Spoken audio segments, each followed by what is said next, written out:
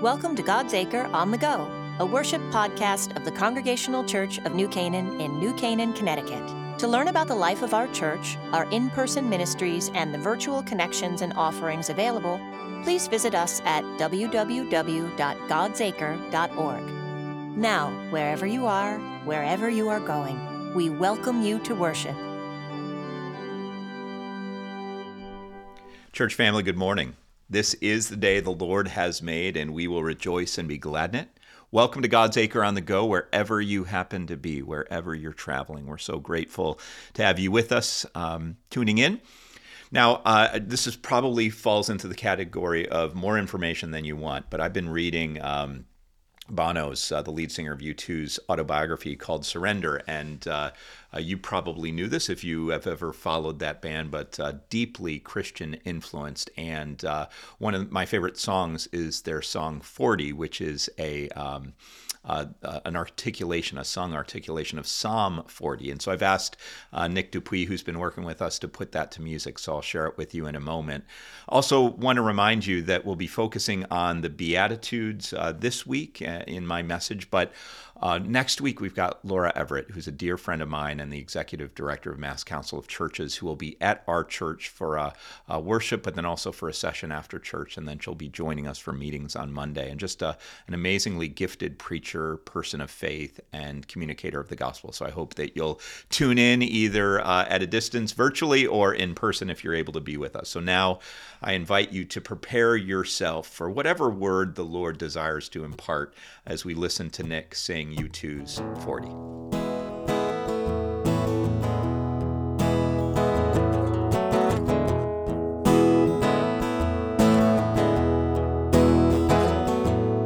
I've waited patiently for the Lord. He inclined and heard me cry. He lifted me up out of the pit, out of the miry clay. I will sing a new song. Sing a new song. How long to sing this song? How long to sing this song? How long? How long? Sing this song.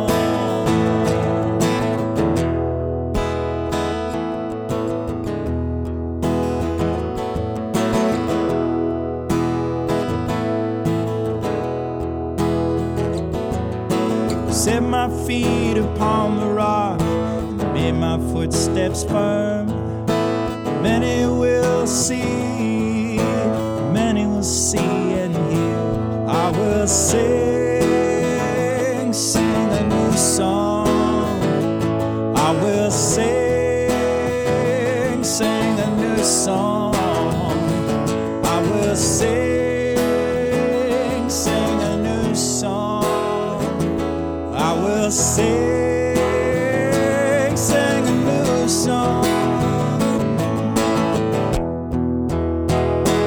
How long to sing this song?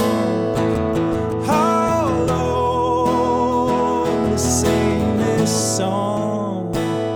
How long? How long?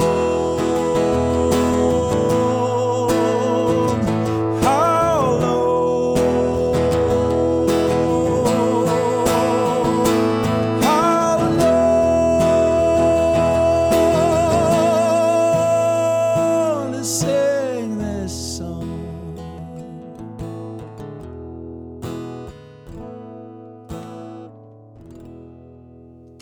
I've really enjoyed getting to work with Nick a bit over these past few months, and I'm so glad to now be able to introduce him to you.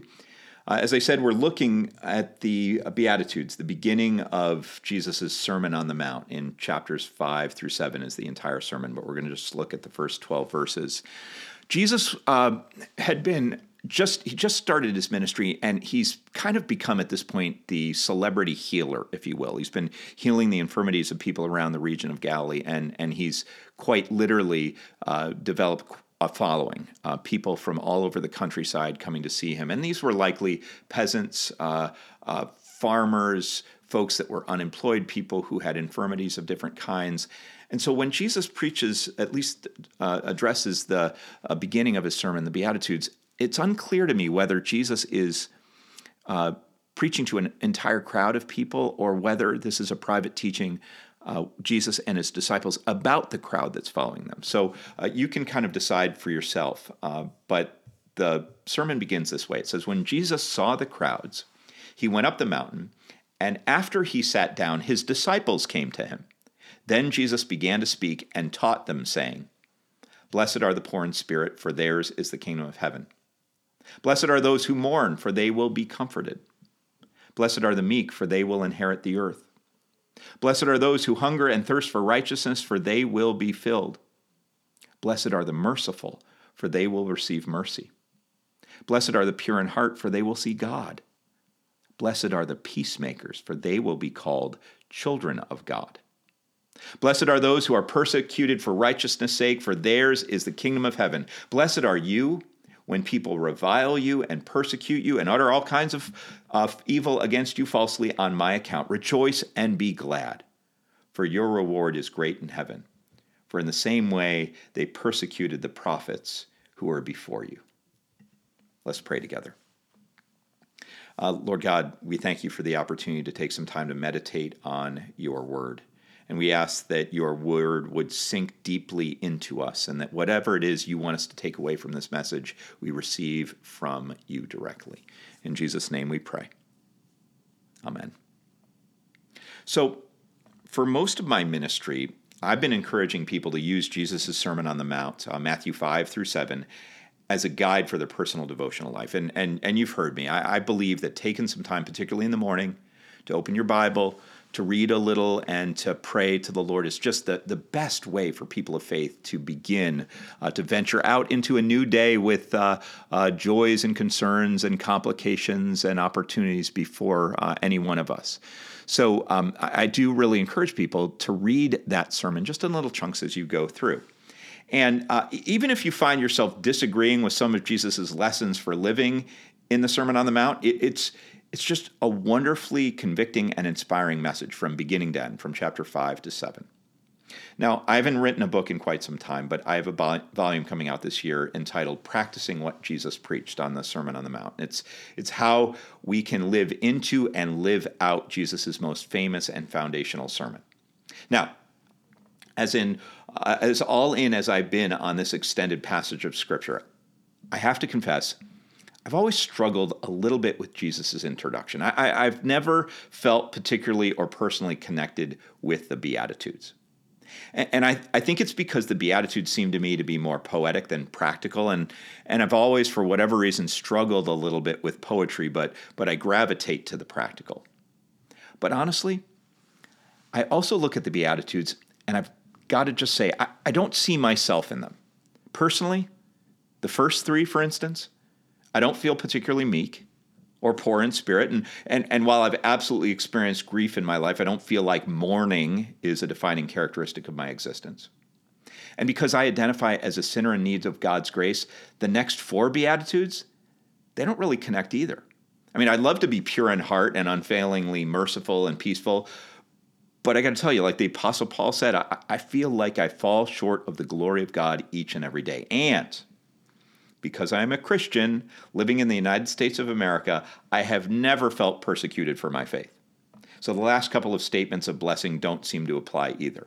I mean, I really do try to appreciate the beauty of the Beatitudes, but in my own personal devotional life, honestly, I just kind of struggle to connect.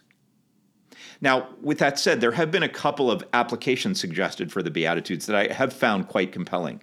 Every once in a while, and you probably remember this, some group of fervent and fevered Christians will petition to have the 10 Commandments placed in or in front of a community's courthouse, right? It's kind of this, let's show the world how God intends for us to live. In an increasingly secular nation, let's put the commandments on display so that everyone can be reminded of the laws our justice system was founded on. Let's reclaim some space in the public square for our faith. And I get that. However, when people have lobbied for the Ten Commandments to be placed in or on the courthouse, other Christians have said, you know what? Instead of the commandments, why don't we put the Beatitudes up, right? I mean, instead of an Old Testament expression of God's justice, why not put up an articulation of Jesus' expressed grace? I mean, wouldn't the Beatitudes be a better articulation of our faith aspirations than the commandments themselves? And think about how different justice might be if every time we walked into a courthouse we saw the Beatitudes instead of commandments. Now, the other reflection on the Beatitudes that I've really appreciated is the idea that the Beatitudes, and the entire Sermon on the Mount for that matter, serves as the constitution for the kingdom of God. That the Sermon on the Mount and the Beatitudes are the constitution for the kingdom of God. Jesus' 9 statements of blessing serve as the basic principles and laws of the kingdom that God will establish on earth as it is in heaven. I mean, I like that. That's good. And as residents of the Constitution state, we should be able to get on board with that. You know we live in the Constitution state, right? You know I'm a lover of history. Maybe you know this, maybe you don't. But in 1818, Connecticut ratified the first written constitution in the world. And it was wound up being the basis for our nation's constitution.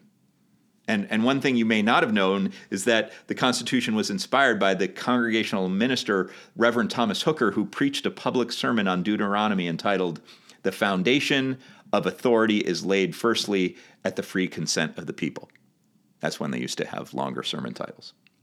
So I kind of like that. But anyway, the idea of the Beatitudes as constitutional got me thinking, though, about the other definition of constitution. So the first definition of constitution is the basic principles and laws of a nation, state, or social group, right? But the secondary definition is the constitution is the physical makeup of the individual, right? Mind, body, and spirit. I mean, perhaps the Beatitudes are a reminder that blessedness is supposed to be a defining characteristic of our makeup. Now, that got me thinking about Jim Cole. Brother Jim. We're bringing on another whole new member class on this Sunday, which is amazing. We've never had a winter membership class in recent memory, so it's a big deal for us. But I realize those new folks would never have encountered Jim. But for years, and many of you know this, if you walked up the step of our meeting house, you'd be greeted by dear old Jim Cole. And he'd cheerfully call out, "Good morning," and he'd give you a handshake or a hug.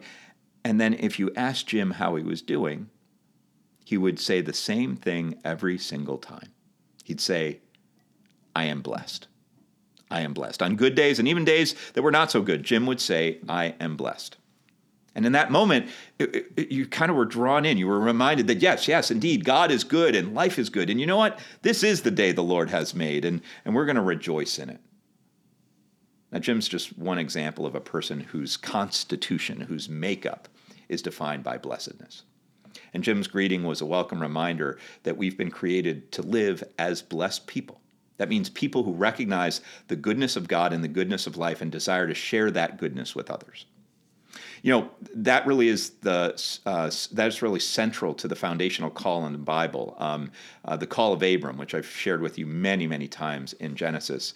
God says to Abram, "I will bless you." Okay, that means I'll give you good things. I'll bless you and make your name great. And then it goes on to say, so that you will be a blessing. So that Abram's blessings and his blessed life would bless others, allow good things to happen for others.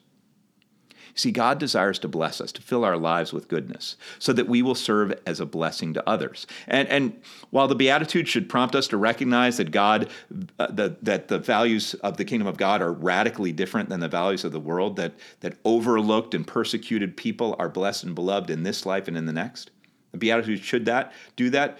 They should remind us that blessings and God's goodness is the nature and purpose of creation. We exist because God desires us to be. You know, that blessing alone should lift our personal countenance, and it should have a way of just defining our internal constitution. It should. but it doesn't always, right?